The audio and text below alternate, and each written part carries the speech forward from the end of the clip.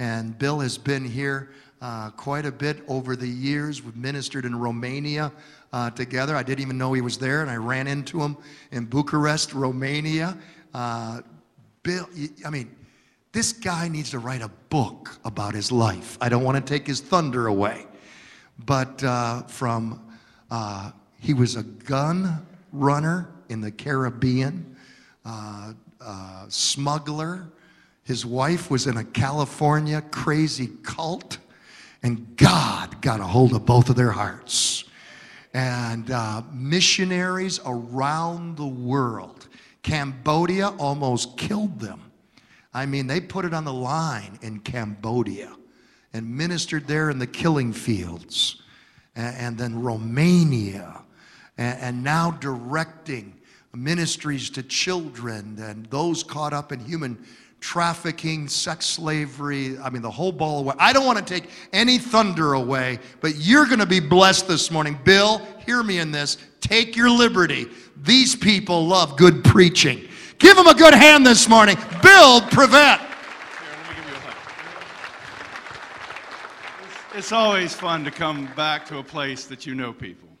I've been around the world. I think I've been in like 70, 80 countries. And yeah, Phil, we met, and there was just something we shared together. You know, our backgrounds aren't similar because he's a fairly stable sort of guy, and I come from the wildest background. And I'm taking this home with me. This is the very first time I've ever seen a bulletin with it printed in print that I went from the Caribbean gun running to international missionary for human trafficking.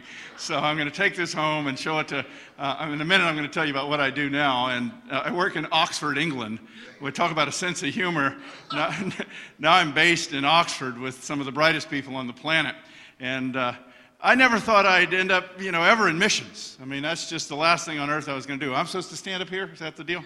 Anyway, I'll move around some. I always tell people, I've been here 3 or 4 times, but I always tell people just a little bit, maybe 5 minutes of my background, so you kind of can relate to who I am, because I think all of us have stories, right? All of us have backgrounds. We all come from some kind of story before God gets a hold of us and starts turning our lives around. Now, you may have been a cradle Pentecostal, raised in the church, but you still have a story. And your story is important because you matter to God. And your life is a gift. And God has given you a life for a purpose. And that's what we're going to talk about. Mission is the purposes of God expressed to all people, but it's through our lives. So I was born in Pontiac, Michigan. This is why it's so odd for me to come back here every time. Dad was a surgeon over here at Pontiac General. But he died when I was about a year old, and my mom had put him through medical school. She had no money.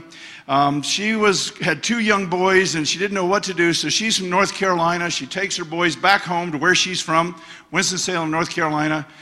How many of you have ever had or known kids that were in trouble a lot, or a troubled teenager? Maybe you know some kids like that. Mom says I was in trouble from the time I was 4 years old. Throwing the neighbor's prize tomatoes against the wall. I was doing all kinds of things wrong. And Mom was at her wit's end about what to do with her boys. She didn't have any money, really. And there was a children's home in Winston-Salem, an orphanage. And it took in broken kids and broken families there. A lot of kids didn't have parents, or the parents were in prison. And that's where I grew up. I grew up in a children's home. So what that means, friends, is I was exposed to a lot of violence.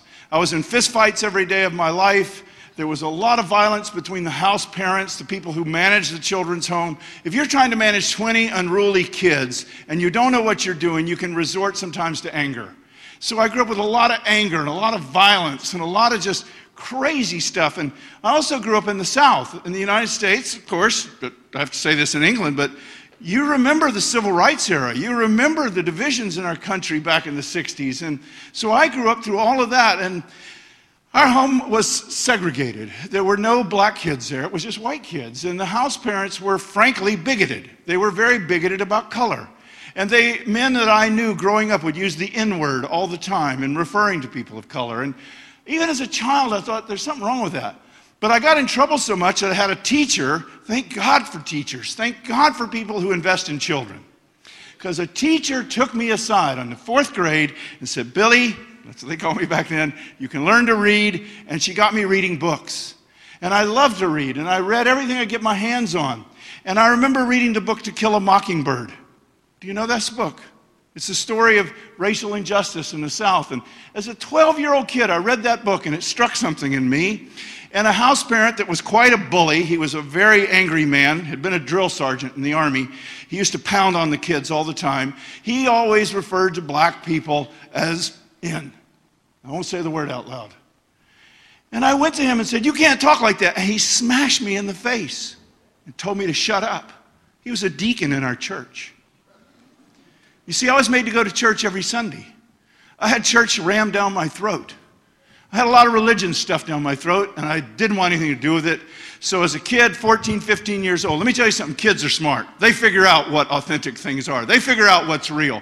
You do not have to convince kids you're playing games with them. And I was one of those kids, and when I got away from the children's home, I went to Chapel Hill, North Carolina to go to university when I was 17 years old, and I decided to study politics, so I majored in political science and chemistry. This is a bad combination if you're an anarchist.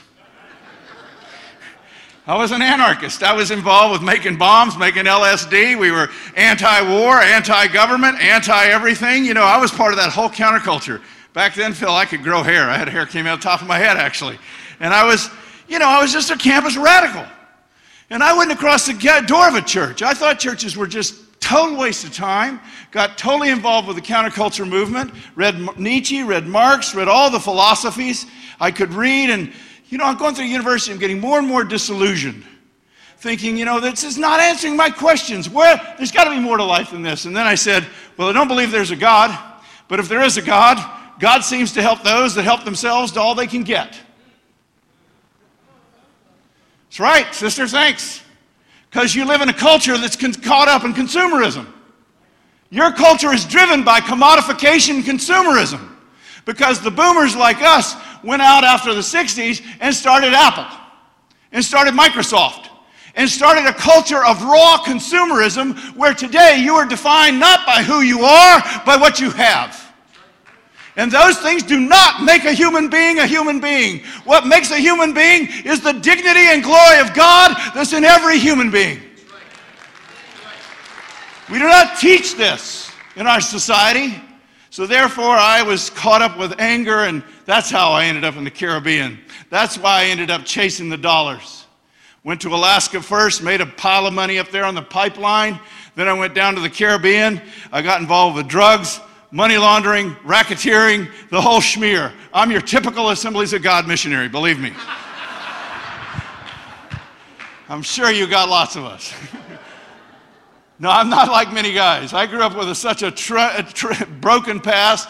As he said, Kai got frightened with the people. My wife and I lived in the West Indies. She left that. She came back to California. She'd never been to church in her life. Listen, friends, there's people outside these doors that know nothing about Jesus. They're biblically illiterate. They think we're in here doing stupid stuff. Hey, I'm here because the kingdom of God is here. I'm here because Jesus is alive. I'm here because this stuff works. It changes people. So Kai went back to California. She got around a bunch of Christians, and she started going to an Assembly of God church. She got saved. Assembly of God people, Phil knows this whole background. They speak in strange language. Praise God, hallelujah, all that stuff. I thought she was in a cult called the Assemblies of God. So I left the Caribbean, went to California to rescue her out of a cult, and guess what happened to me? Now, I said this everywhere I've ever been, and I've preached in a lot of places. I didn't come into contact with a religion, your philosophy, or your ideas. I came into contact with Jesus Christ. My life got turned upside down. I walked into the glory of God. In 1982, I went and shook my fist in the face of God and said, you show me you're real, and I might believe some of this stuff, but I can't believe it unless I know it's real. Don't get upset with God, because God will answer your prayers. And I got hit with a bolt of lightning, and I came to the Lord, and I was just filled with God. I had a 6-hour episode on the carpet, just weeping my eyes out. And I was changed. The gospel changes people, friends. I'm evidence of it. If you don't believe that, then I took off and got involved with missions. Heard about Mark Buntain working in India, a guy some of us in this room know Mark Buntain. He's passed away. Mark was old school Pentecost. I mean, this stuff preaching for 20 minutes. Mark would preach for an hour, and he spit on everybody in the room. Mark was old school. Bless God, hallelujah. And I mean, he started and he didn't stop for an hour and a half. And you wouldn't move because you were riveted with the stories this guy told about the power of Christ in Calcutta, how God had redeemed people, how God was working in poverty. I mean, you go to Calcutta, you see the 5 million people living on the streets of that city in busty slums. It'll do something to you. And I heard this man say these things, and I'd been a Christian 3 months. And I said, if God's really doing those sorts of things, I got to see this firsthand, because I was a skeptic. Even though I'd met the Lord, I was a skeptic when people talked to me. It's all right, I have a hermeneutic of suspicion. It's a gift from God. I got to be convinced of things.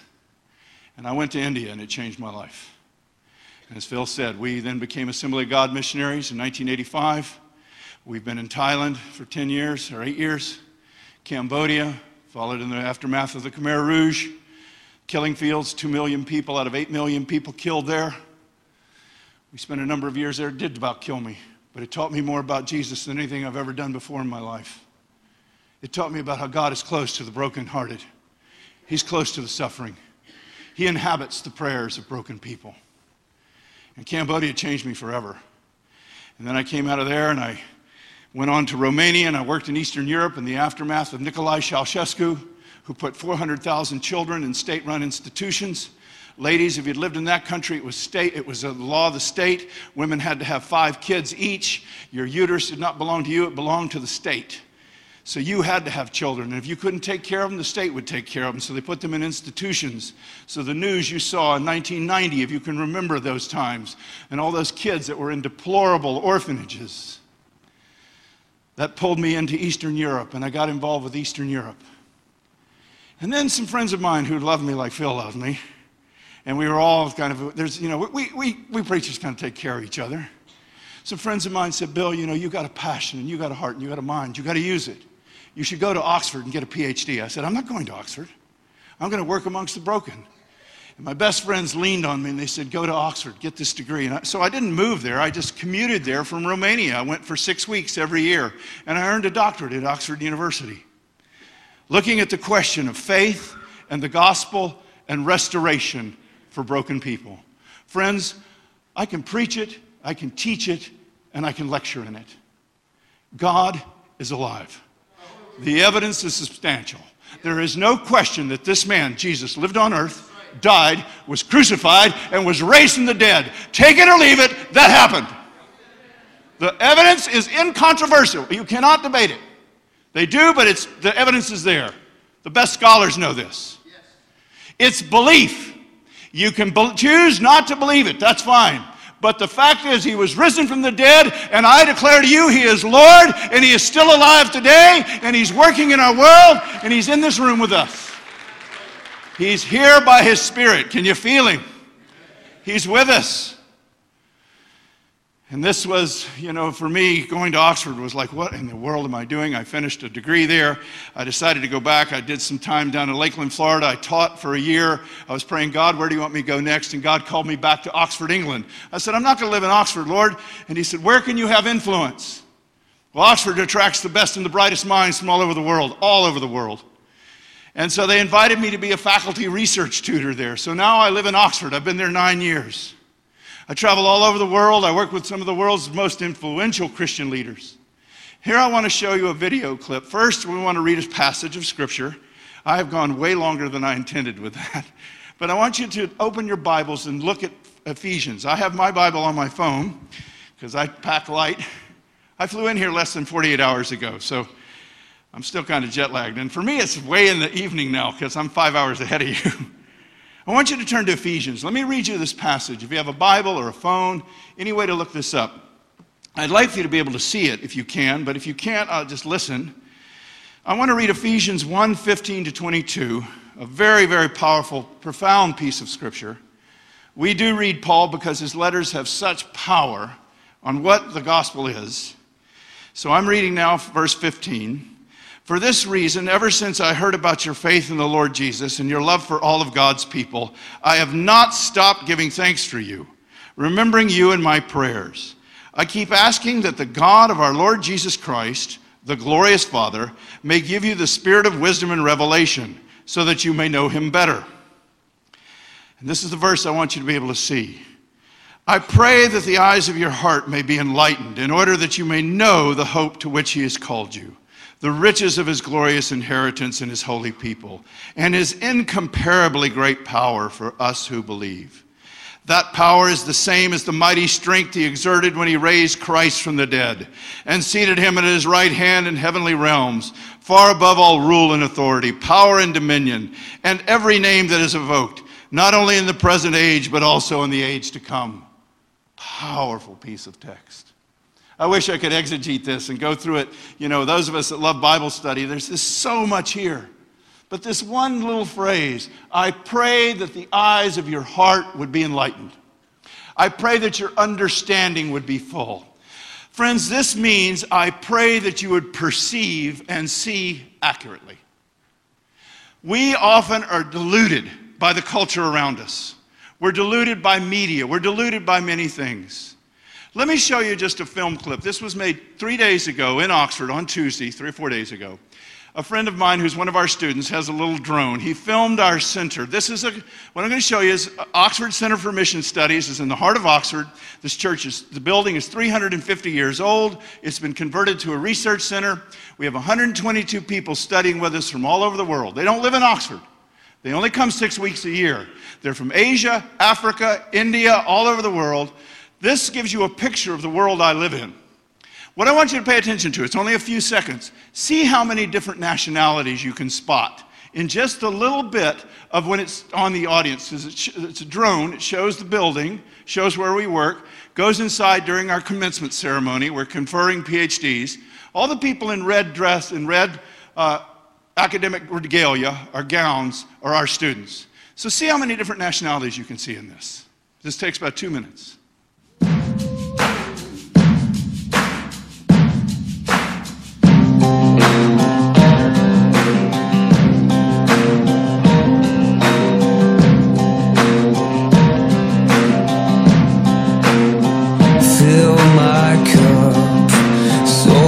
Overflowing, flowing like a river.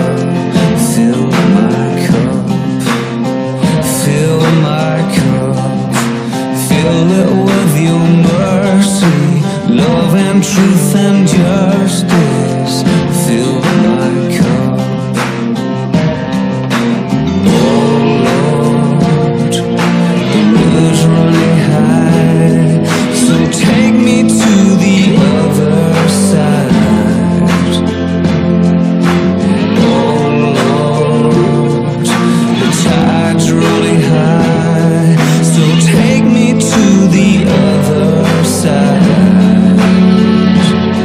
Whoa, fill my cup. Fill my cup, so it's overflowing.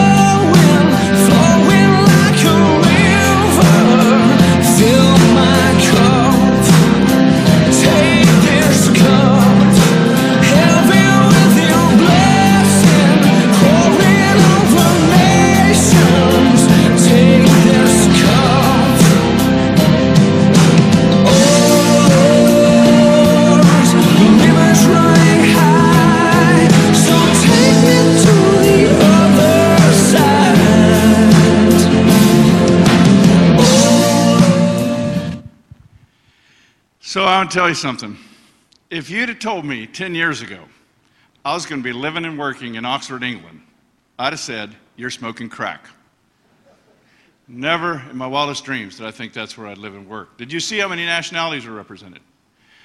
Of our 122 PhD students, we have 65 different nationalities represented. These are students, Phil, they come from their countries. They study in Oxford 6 to 7 weeks a year. Then they go back to their home countries, and that's where they're doing their research and their study. Now, we're not talking about PhDs that sit on a bookshelf somewhere and somebody never reads them. We're talking about PhDs that are deeply dug into research about real-world things and how does the gospel, how does theology, how does our speaking of God make sense in the world? You see, you have to do that. You have to make sense of the evil in the world around us, and you have to make sense of the gospel. So here's a test. Let's do this. Raise your right hand if you think the world is more confused and more chaotic today than it was 30 years ago. Let me see how many hands go up. Pretty much across the board, most of us, right? I mean, I remember the Cold War. I remember getting under desk, and, you know, Cuba was the big hotspot, but today we got hotspots everywhere. The world is fragmented. I got news for you. The idea is don't pull away from it. The idea is get engaged with it. Now, other half of the test. Raise your left hand if you think there's hope in the gospel of Jesus Christ. Raise it up. Now put that right hand back up. Put that up. And say to yourself, I'm confused. I'm conflicted. Because I know that the world seems chaotic, but I have hope. Well, friends, welcome to the reality of the good news of Jesus. Because it calls us to be engaged in the world in real ways where we can make a real difference with real hope. We're not preaching a fairy tale. We're preaching a real message. We're also working for change amongst human trafficking and amongst drug addiction and amongst any social human problem with an answer that Jesus Christ, Son of God, fully God, fully man. God becomes man and Jesus Christ lives on this earth, knows what you're feeling, knows what you're experiencing, crucified, dead and buried, risen from the dead, and now alive again. Amen is amen. Friends, that's the good news. He's alive. He's not in the tomb. But how easy that is to turn that into religion. How easy that is to turn it into a regular deal where we sit in church and go, oh yeah, we believe it. Friends, we need to get this down in our DNA. We need to live this out every day, that we really believe that Jesus is alive. That Jesus has a purpose for my life. My little life matters.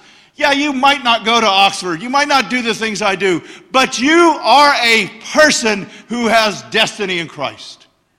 You've been given gifts, talents, abilities. You're some of the most blessed people on the planet. You know that, right? First night I was here, Frank brought me in from the airport. And I can't believe, and don't do it around me, don't you ever complain if you're an American. I got time to tell this little short story?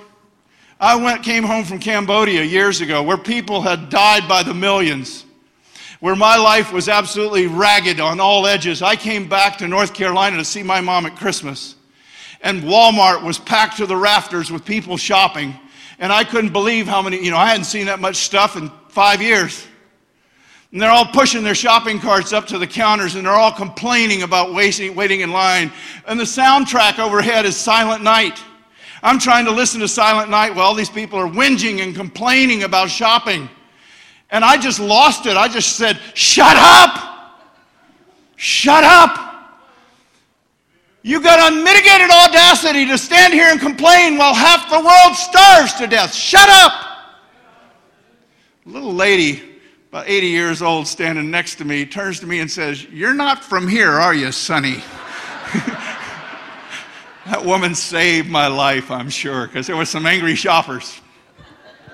Now, friends, I haven't said that in a church service for a long, long time, but I just felt impelled to say, I got here yesterday, I got your van, I drove around, I went around some of your shopping malls. Listen, this is an illusion, friends. This is not what's real. What's real is the good news of Jesus. It's the fact that we get to go out and share Christ with people. Christ is in you, the hope of glory. Say that to yourself. I have Christ in me.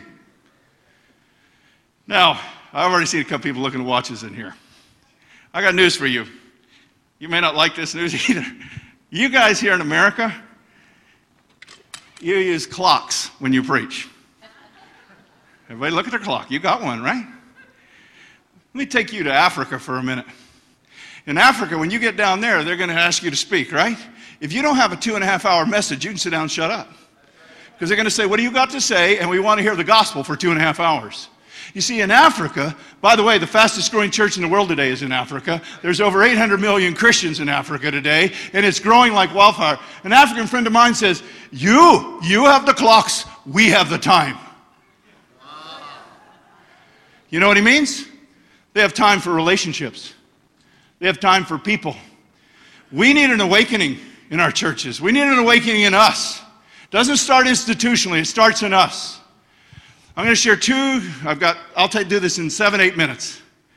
But I'll try to share with you 2 or 3 stories that I hope will help you with this idea of I pray the eyes of your heart are enlightened. I pray that you will see something now you won't see on CNN, you won't see on Fox, you won't see on MSNBC, you won't see it on BBC. You won't see this. Because this is the news that's happening, that's like in the gospel. It's happening in common ways, but it doesn't make it to the television screens. We have a student at our center. Her name is Missionary. She is from Lebanon.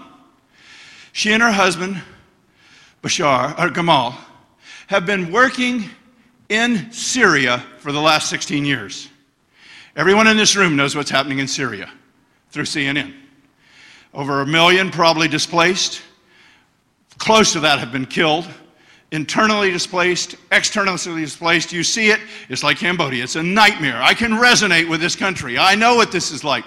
But I'm not there. Michelina is. She was sitting in my office in Oxford. She wants to do research with us. She's going to write up and study the role of women in a post-Christian context in a conflict zone. That's what she wants to study. And I said, well, tell me something about your work. So she said, well, we went there in 2006. We could do nothing.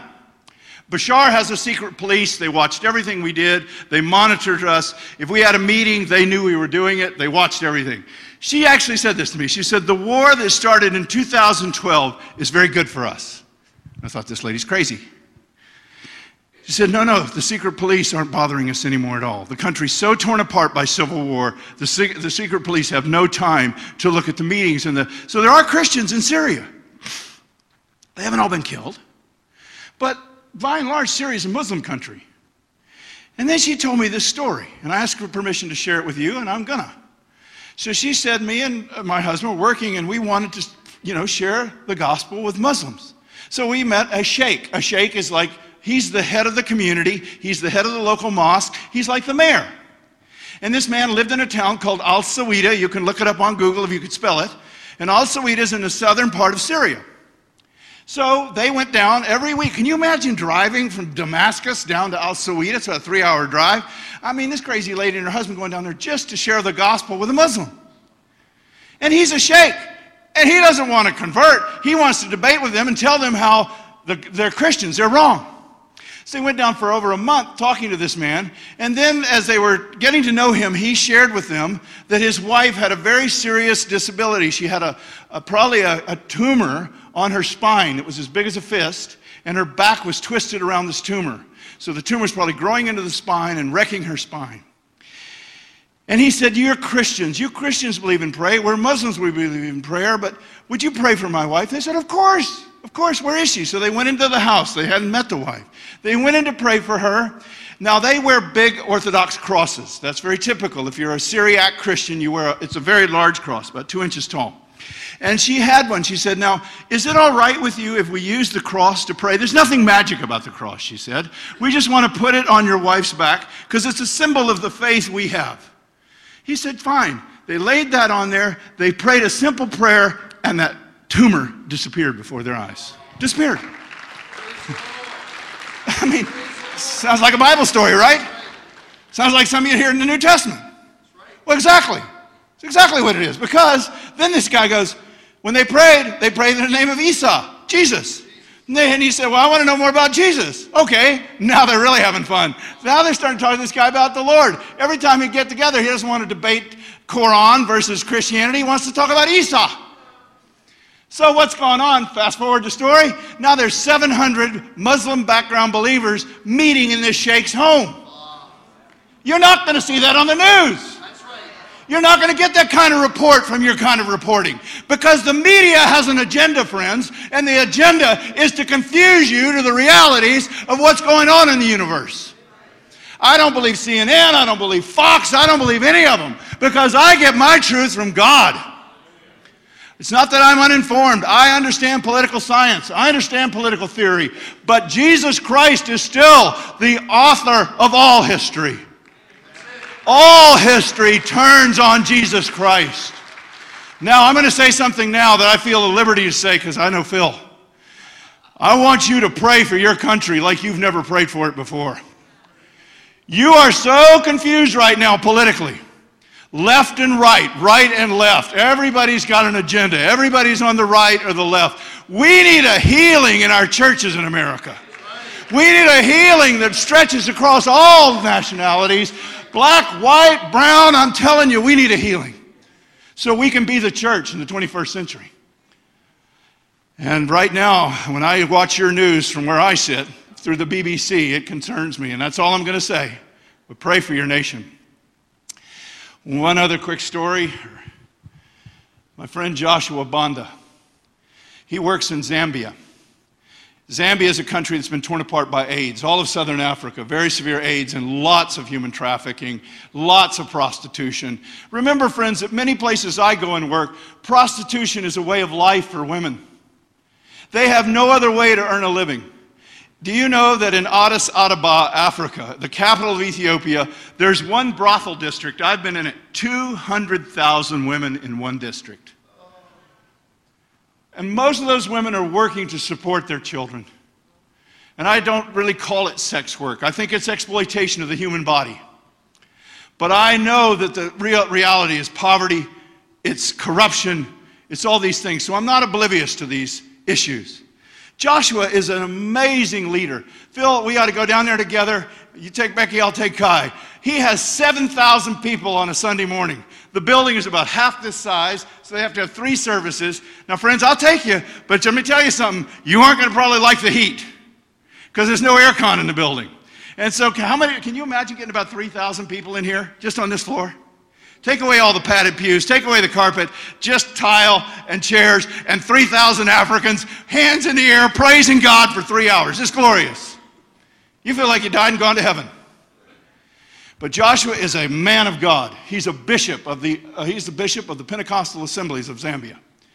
And he is also serving on his nation's Ministry of National Health. So here's a bishop, pastor, who also works for the government of Zambia. Because there's several key Christian people in the government of Zambia. Joshua and his wife Gladys, like you guys, started a church in that little place in Lusaka where there wasn't one about 10, 15 years ago. And that's how big it's grown. You see, because the gospel is exploding across Africa. Where are the largest churches in the world today? Where are they? Are they in America? Are they in Europe? Where are they? Asia, Africa, Latin America. Booming. I mean, it's just amazing. You want to come to London? You want to find a church? Go find a Nigerian church in downtown London. You'll find thriving Nigerian churches in London. But back to Africa. Back to Joshua. They started a ministry with prostituted women, just a few women, men who were involved with a lot of AIDS, a lot of sexual promiscuity. And Joshua and his wife were responding to all these issues. When I met them, I couldn't believe what they were doing. He had me come spend a week with him. I talked to his young leaders. Oh my, I was just so, I'm an old man now, but I get so much energy. I felt like I was 25 again. Because these young kids just pulled out of me. God, there's hope. There's hope in this city. This city is so broken, yet look at these young people. They love God. And then Joshua started this ministry. It started to grow and grow and grow, so he decided to do a PhD. Here's his PhD topic.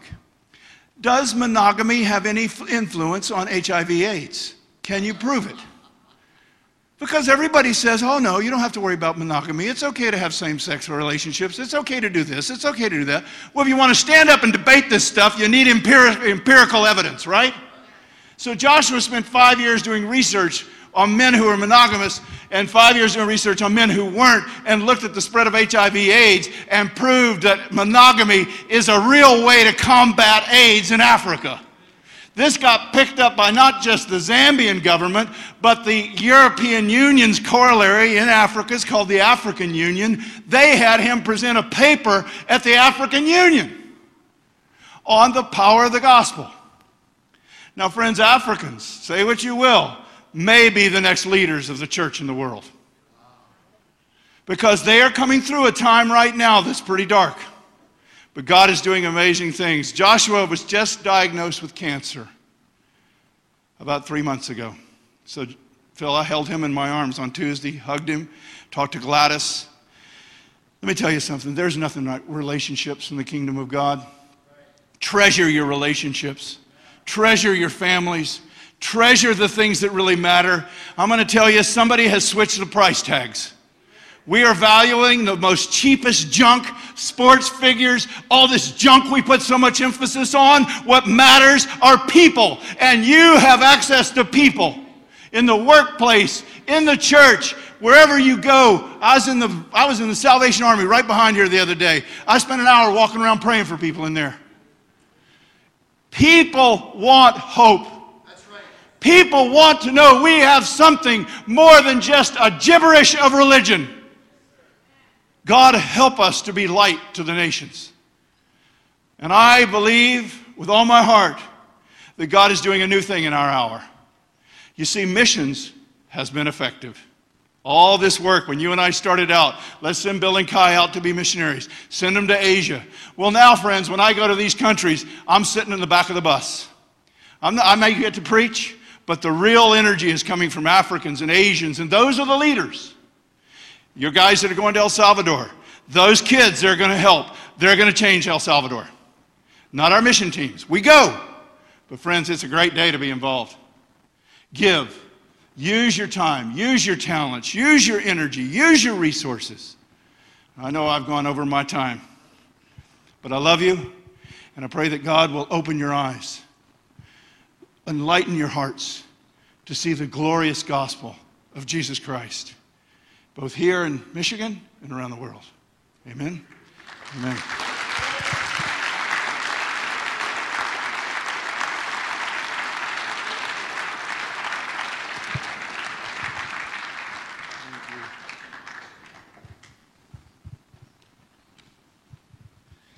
Thank you very much.